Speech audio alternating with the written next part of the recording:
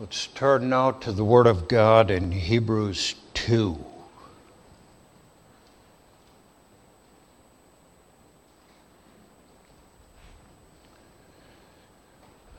Therefore, that refers back to the previous chapter and all you read there. Therefore, we ought to give the more earnest heed to the things which we have heard, lest at any time we should let them slip. For if the word spoken by angels was steadfast, and every transgression and disobedience received a just recompense of reward, how shall we escape if we neglect so great salvation, which at the first began to be spoken by the Lord, that was confirmed unto us by them that heard him, God also bearing them witness both with signs and wonders, and with divers miracles and gifts of the Holy Ghost, according to his own will. For unto the angels hath he not put in subjection the world to come, whereof we speak, but one in a certain place testified, saying, What is man, that thou art mindful of him? Or the Son of Man, that thou visitest him? Thou madest him a little lower than the angels. Thou crownest him with glory and honor, and didst set him over the works of thy hands. Thou hast put all things in subjection under his feet. For in that he put all in subjection under him, he left nothing that is not put under him. But now we see not yet all things put under him, but we see Jesus, who was made a little lower than the angels for the suffering of death, crowned with glory and honor, that he by the grace of God should taste death for every man. For it became him, for whom are all things, and by whom are all things, in bringing many sons unto glory, to make the captain of their salvation perfect through sufferings. For both he that sanctifieth and they who are sanctified are all of one. For which cause he is not ashamed to call them brethren, saying, I will declare thy name unto my brethren. In the midst of the church will I sing praise unto thee. And again, I will put my trust in him. And again, behold, I and the children which God hath given me. For as much then as the children are partakers of flesh and blood, he also himself likewise took part of the same, that through death he might destroy him that had the power of death, that is, the devil, and deliver them who through fear of death were all their lifetime subject to bondage. For verily he took not on him the nature of angels, but he took on him the seed of Abraham. Wherefore in all things it behooved him to be made like unto his brethren, that he might be a merciful and faithful high priest in things pertaining to God, to make reconciliation for the sins of the people. For in that he himself hath suffered, being tempted, he is able to succor them that are tempted. And the verse from this chapter, which is the text for this morning's sermon, is verse 12. I will declare thy name unto my brethren. In the midst of the church will I sing praise unto thee. Did you hear him? A few minutes ago when you were singing? Did you hear Christ doing what he talks about here in Hebrews 2 verse 12, when he says, in the midst of the church will I sing praise unto thee. We believe as churches that Christ speaks through the preaching of the Word. That's fundamental to everything we believe about the preaching of the gospel. But I doubt very much that most of us, any of us, realize that Christ speaks, makes himself heard, also in the singing of the church. He's present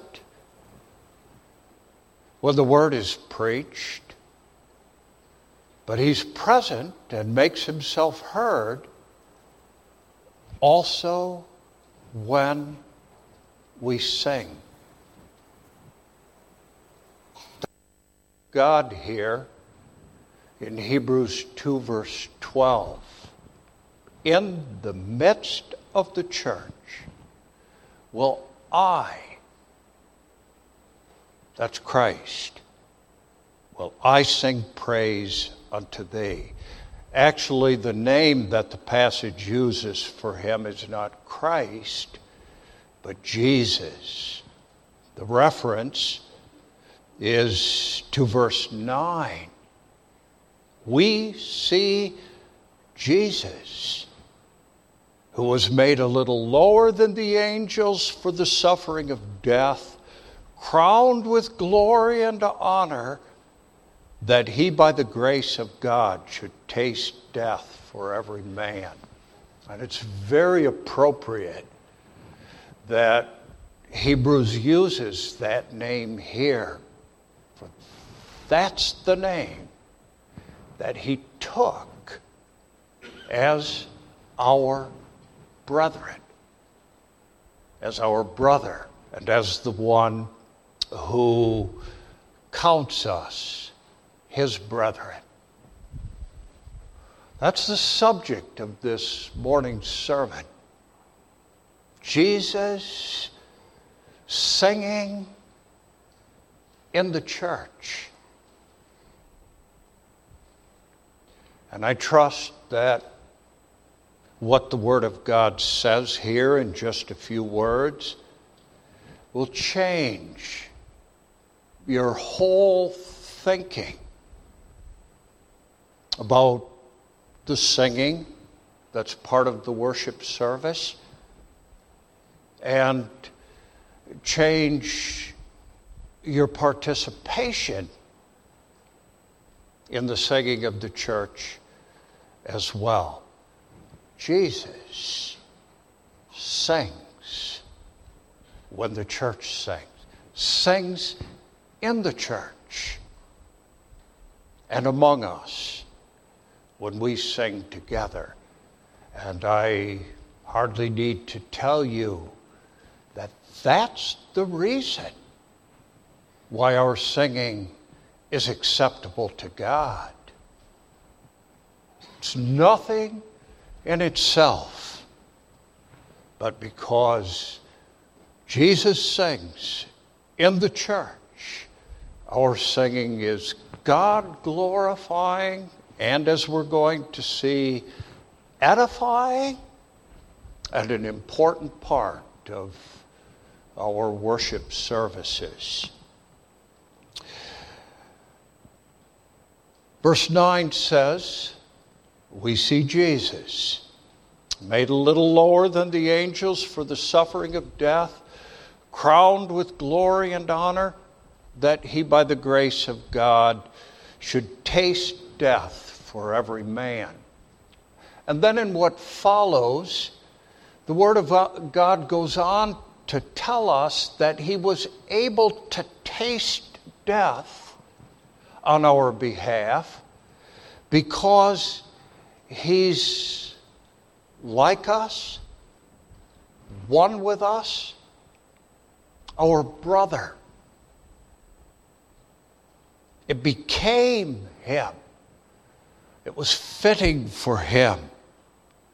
For whom are all things, and by whom are all things, in bringing many sons unto glory, to make the captain of their salvation perfect through sufferings.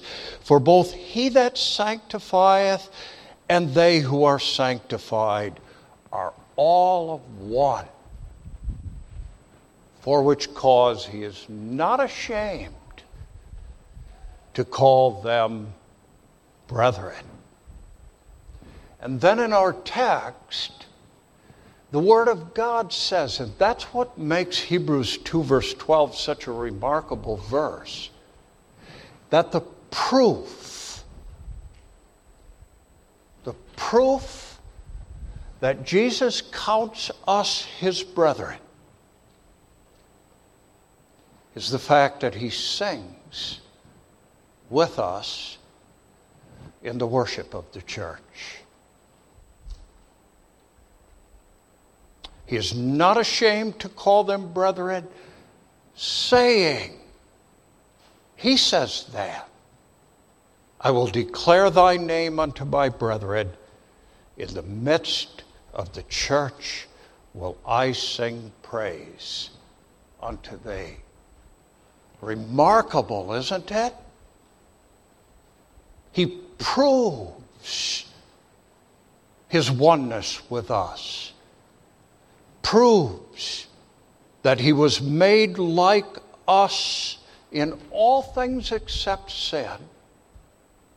That He's our brother, not just by calling us His brethren, but by participating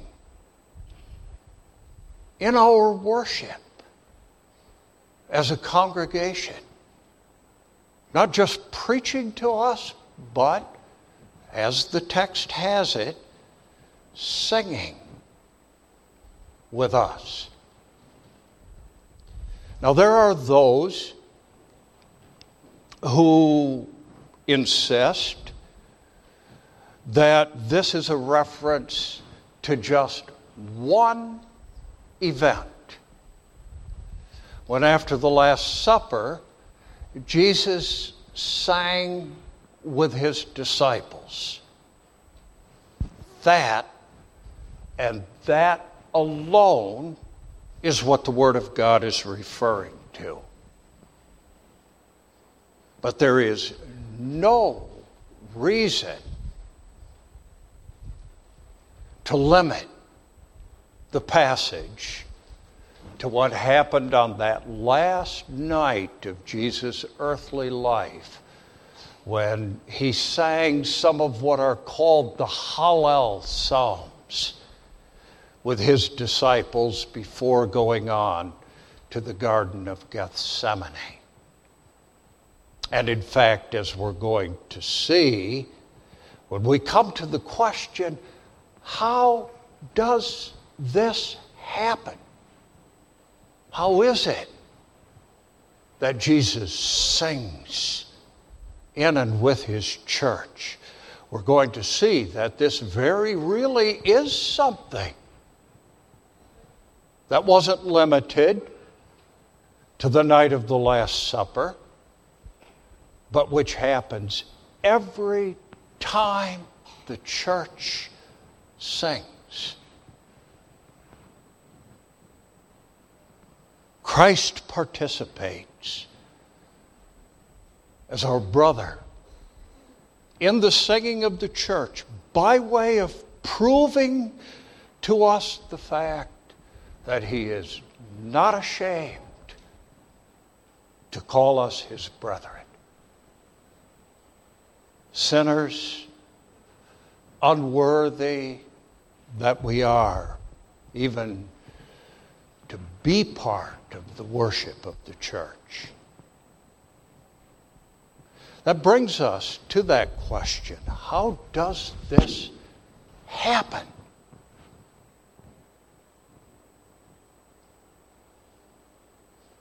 You have to listen for that, of course. When you sing, we'll come to that. But how does it happen? Well, the answer to that question lies, first of all, in the fact that this is a quotation. Quotation from Psalm 22, verse 22. Psalm 22, verse 22. It's a little bit different in Hebrews 2, verse 12. But nevertheless, a quotation. And the difference, by the way, is the work of the Holy Spirit, who wanted to make it clear that this happens in the church.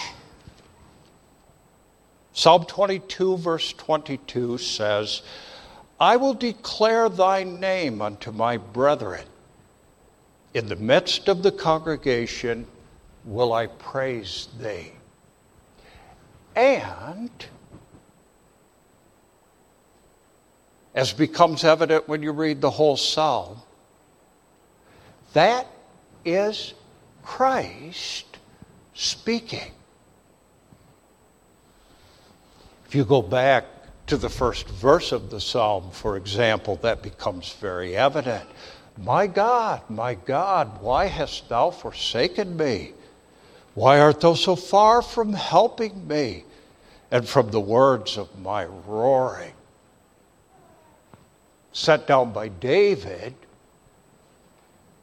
and in a way his own words, they are preeminently the words of Christ, as even the children know. The words that he took as his own.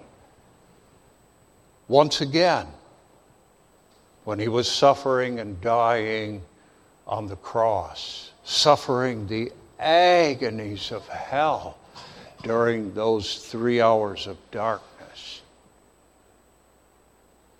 And that verse from Psalm 22 is a reminder of something. It's the words of Christ. That's a reminder of something that's true of all the Psalms.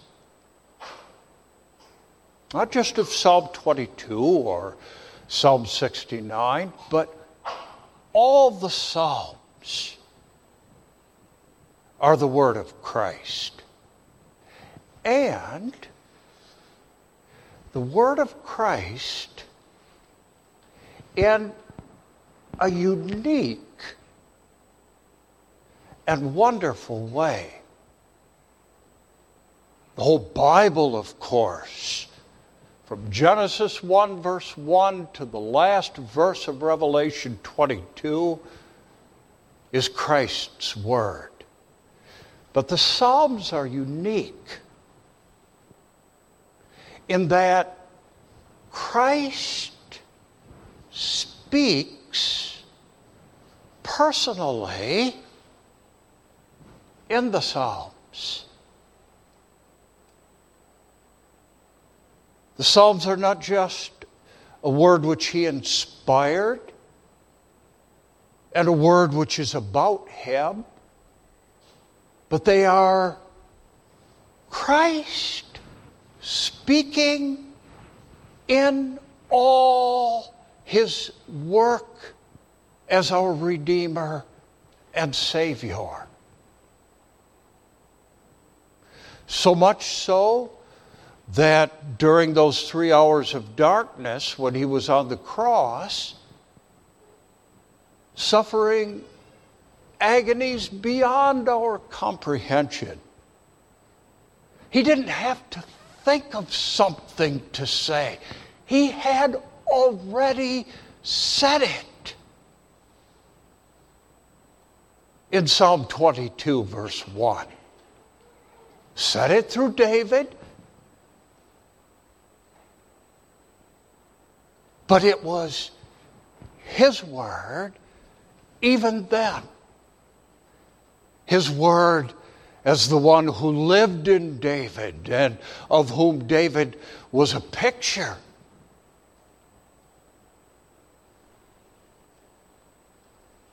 And it was in that way, too, that God's people heard Christ in the Old Testament. Something like what Jesus says of Abraham. You remember how the Jews laughed when he talked as though he knew Abraham. You're not even 50 years old and you act like you know Abraham? Are you crazy? Jesus said, your father Abraham saw my day and was glad. This goes even beyond that. When the Psalms were sung in the temple, that Christ was heard in the worship of the temple. And the believing Israelites heard him and recognized him. And that's the reason, too, I might add, why the Psalms are probably the favorite book of God's people even today. Because of that unique way in which Christ himself speaks in the Psalms. And that's how he's heard in the singing of the church today. When the Psalms are sung, then the church is singing Christ's words, and he joins in through the singing of the Psalms. That's the reason why we don't sing the words of men in the worship services. Many beautiful hymns. Hymns that are worth singing on other occasions and at other times. But if we understand Hebrews 2 verse 12, then we understand that we have there in the Word of God perhaps the greatest argument for psalm singing that you will find anywhere in the Scriptures. And a reason to sing only the Psalms in the worship of God. I can't imagine that someone who understands what Hebrews 2 verse 12 says, and who understands that when the church sings the Psalms, Christ sings in his church, that anyone would ever want to sing anything else but those words of Christ. But this is the reason, too, Hebrews 2 verse 12 is the reason why singing is part of the worship service. I don't know whether you ever thought about that. Many of us are not very good singers. Sometimes, sadly, singing of a congregation is rather pathetic. At least viewed from the volume of the singing, participation of the members of the church, the fact that many of them are not good singers. It's not what matters. What matters is that when we sing the Psalms, that Christ sings with us in the church.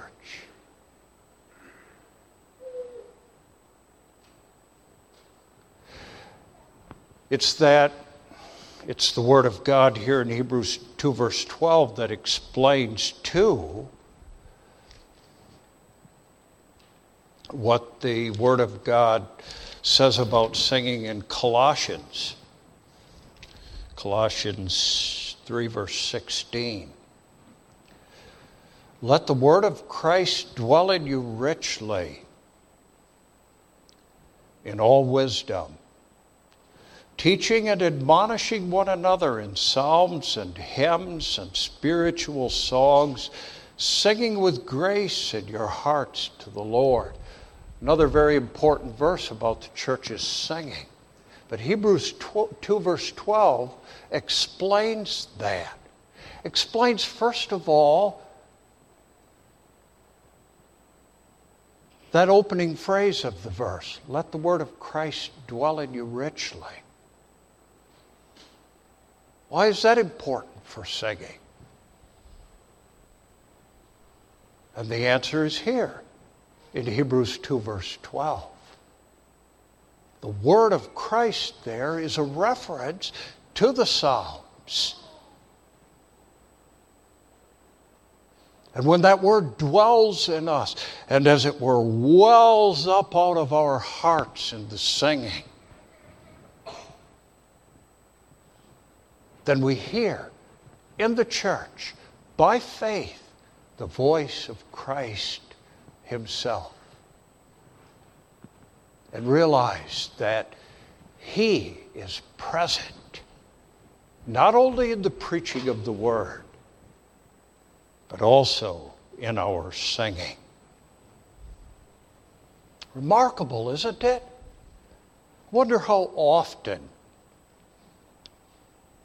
we've read or heard read that second chapter of Hebrews and never noticed what verse 12 says.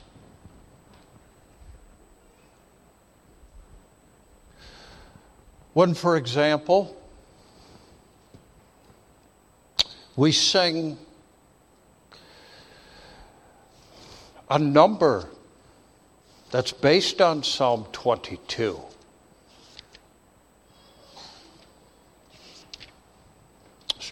Number 47, favorite of you children. And sing those words, my God, I cry to thee, oh, why hast thou forsaken me? And we realize that we're singing the words of Christ.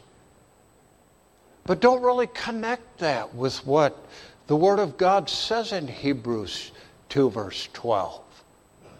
And with the fact that that's what the singing of the church is all about. It makes all the difference in the world. Say, for example, you're singing from Psalm 88, which could probably be called the gloomiest of all the Psalms. There is not in that psalm one ray of light. It's all darkness and all gloom. But think of singing those words without realizing that they're the words of Christ, or singing them as the words of Christ himself. What a difference that makes.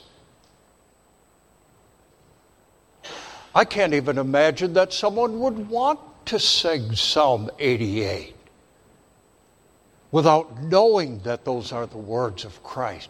Because even though there is no gleam of light in the words of the psalm, the fact that it's Christ who speaks in Psalm 88 and whose voice we hear in that psalm is all light. Light in the darkness of our sin and unbelief. Light in the face of God's judgments against sin. Light in our gloom. That's that wonderful verse. Would you sing Psalm 88 as the words of Christ? Then those words of Isaiah are true too. The people that sat in darkness have seen great light. All my suffering, all my darkness, all my gloom cannot even begin to compare with His. And His darkness is my light.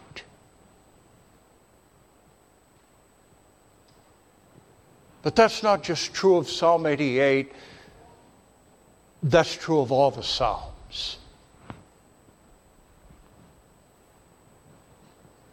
And Christ tells us, too, why He's pleased to sing in the church. To make His voice heard in the church's singing. And that's the first part of verse 12.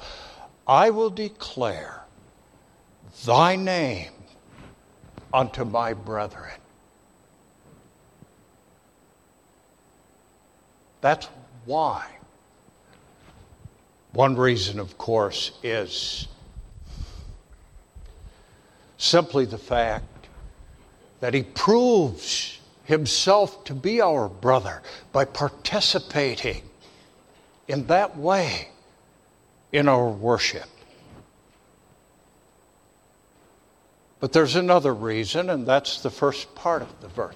I will make thy name known unto my brethren. He not only participates in our worship as our brother, but He cares for us. And cares for us by making known in the church, singing with God's people, the name of God. It's not just you, in other words, who are singing the praises of God, but Christ, who's making God's name known when the church sings. And you have endless examples of that in the Psalms. And I might add, who better qualified than Christ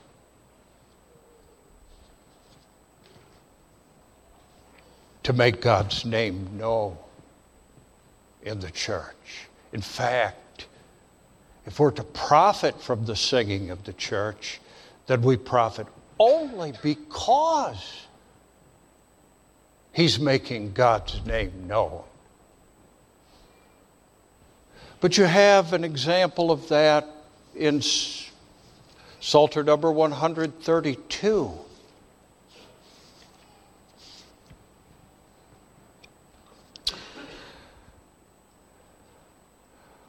Within thy temple's sacred courts, with loving and adoring thought, we contemplate thy grace, O God, and all thy deeds with mercy fraught. I come to church. You come to church. And it's possible that we come so utterly unprepared for the worship of God that we don't do what that Psalter number says. But think of Christ saying those words as you and I sing them in Psalter number 132. Reminder of what we're here for, and the one in whom the grace of God that makes it possible for us to contemplate God's grace and all his deeds with mercy fraught. Think of him singing those words with you as you sing them. Makes God's name known as the one who's pleased to dwell in his church. God's name known as the God of election.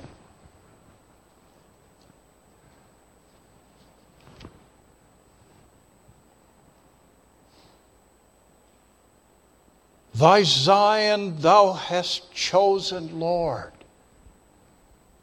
and thou hast said, I love her well. This is my constant resting place, and here will I delight to dwell. We sing those, and we understand what we're saying, but it adds a whole nother dimension to the words of that psalm, Psalter number 368, to think of Christ singing them as the one who sings with us to make God's name known to us. That's why, as that verse in Colossians says, we, Christ through us, Christ with us, are teaching and admonishing one another when we sing. It's not just a matter of enjoying the melodies and enjoying the wonderful gift of singing, but of hearing him make God's name known. Psalter number 241. That was my father's favorite, by the way. Psalter number 241 speaks of the faithfulness of God. O thou Jehovah, God of hosts, what mighty one thy likeness boasts. In all thy works and vast designs, thy faithfulness forever shines. Christ says that, sings that, when we sing Psalter number 241. And I trust you understand, my dear friends, that that's the only reason Christ singing them is the only reason that when you sing those words, they get through to you and touch your heart. And you catch a glimpse of the majesty and glory and faithfulness of our great God and Father.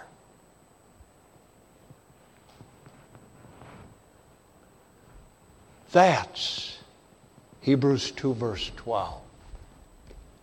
I will declare thy name unto my brethren, not only in the preaching of the gospel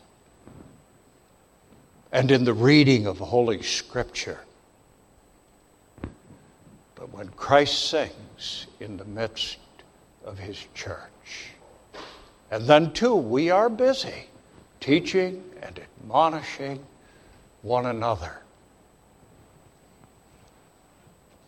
What does that mean? What does that all mean for you and me? Well, it means, first of all, that you and I have to listen for the voice of Christ. It's really the same thing as paying attention to the words. But it does go a little bit beyond that. You have to listen for the voice of Christ.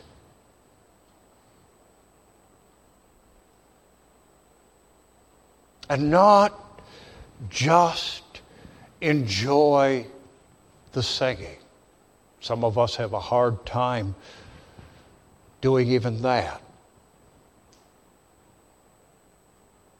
Listen. That first of all. And then this too. Believe.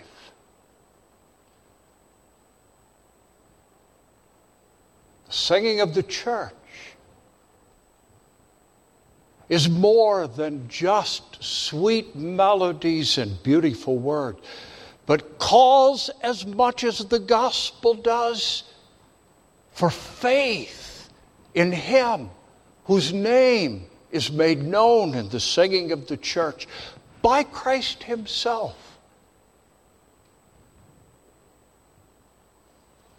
And even though you don't say that in words, your response when this or that psalm is finished, your response should be, Lord, I believe. Help thou mine unbelief. Believe and do what Christ does.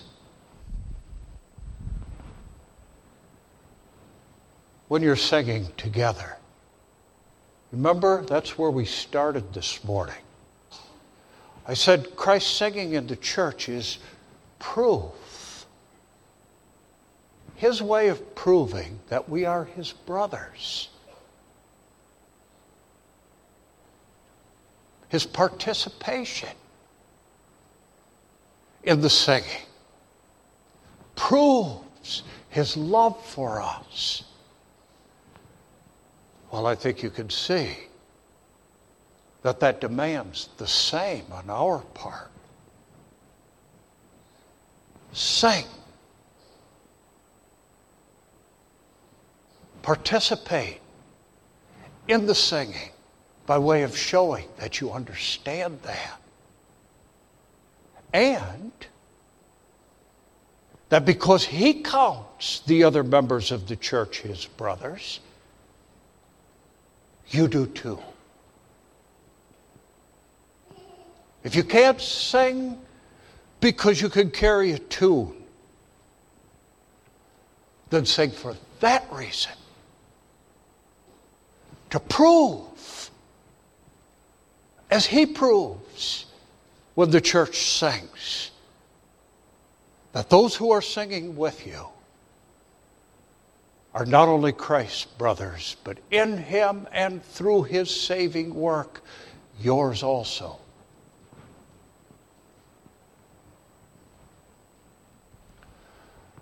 And then participate in the singing too. For the same reason that He sings in the church. He sings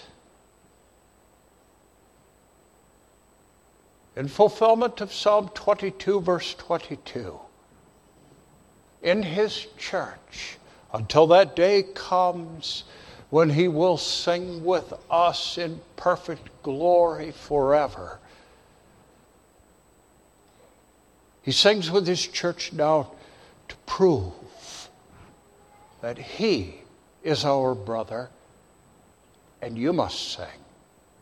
Sing with all your heart.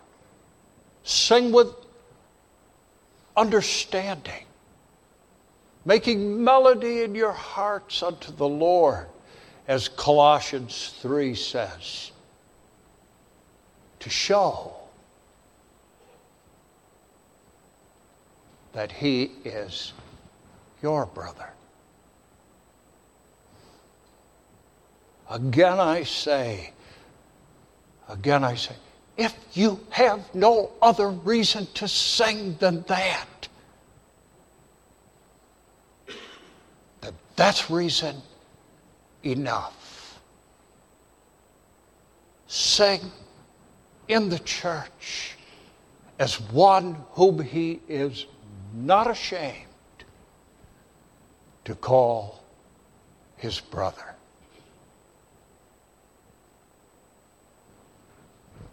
As I said in the beginning, that should change our whole attitude towards singing. Should help us to understand why singing is part of the worship of the church. Should encourage in a marvelous way our participation in the singing of the church. We sing with the Son of God. We sing with him who died for our sins. We sing with him who is coming again to take us to himself. And all because, as Hebrews has it, he's one with us, not ashamed to call us his brethren. God grant it here in Linden. Amen.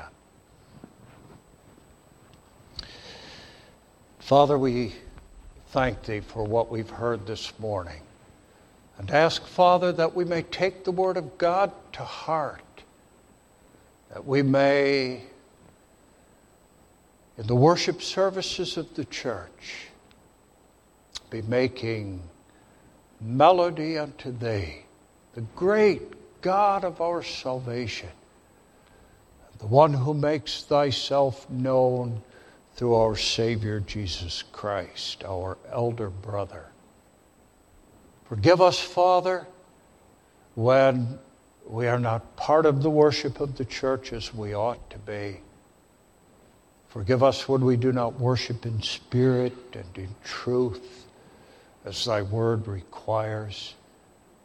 And give us hearts filled with the praises of thy name, and the praises of him who is not ashamed to call us his brethren, until he comes again and we sing with him forever. Forgive whatever was said amiss in the sermon this morning. Bless us as we go our different ways for a few hours. Bring us back, if it be thy will, in peace and safety this evening. We ask it all in Jesus' name. Amen.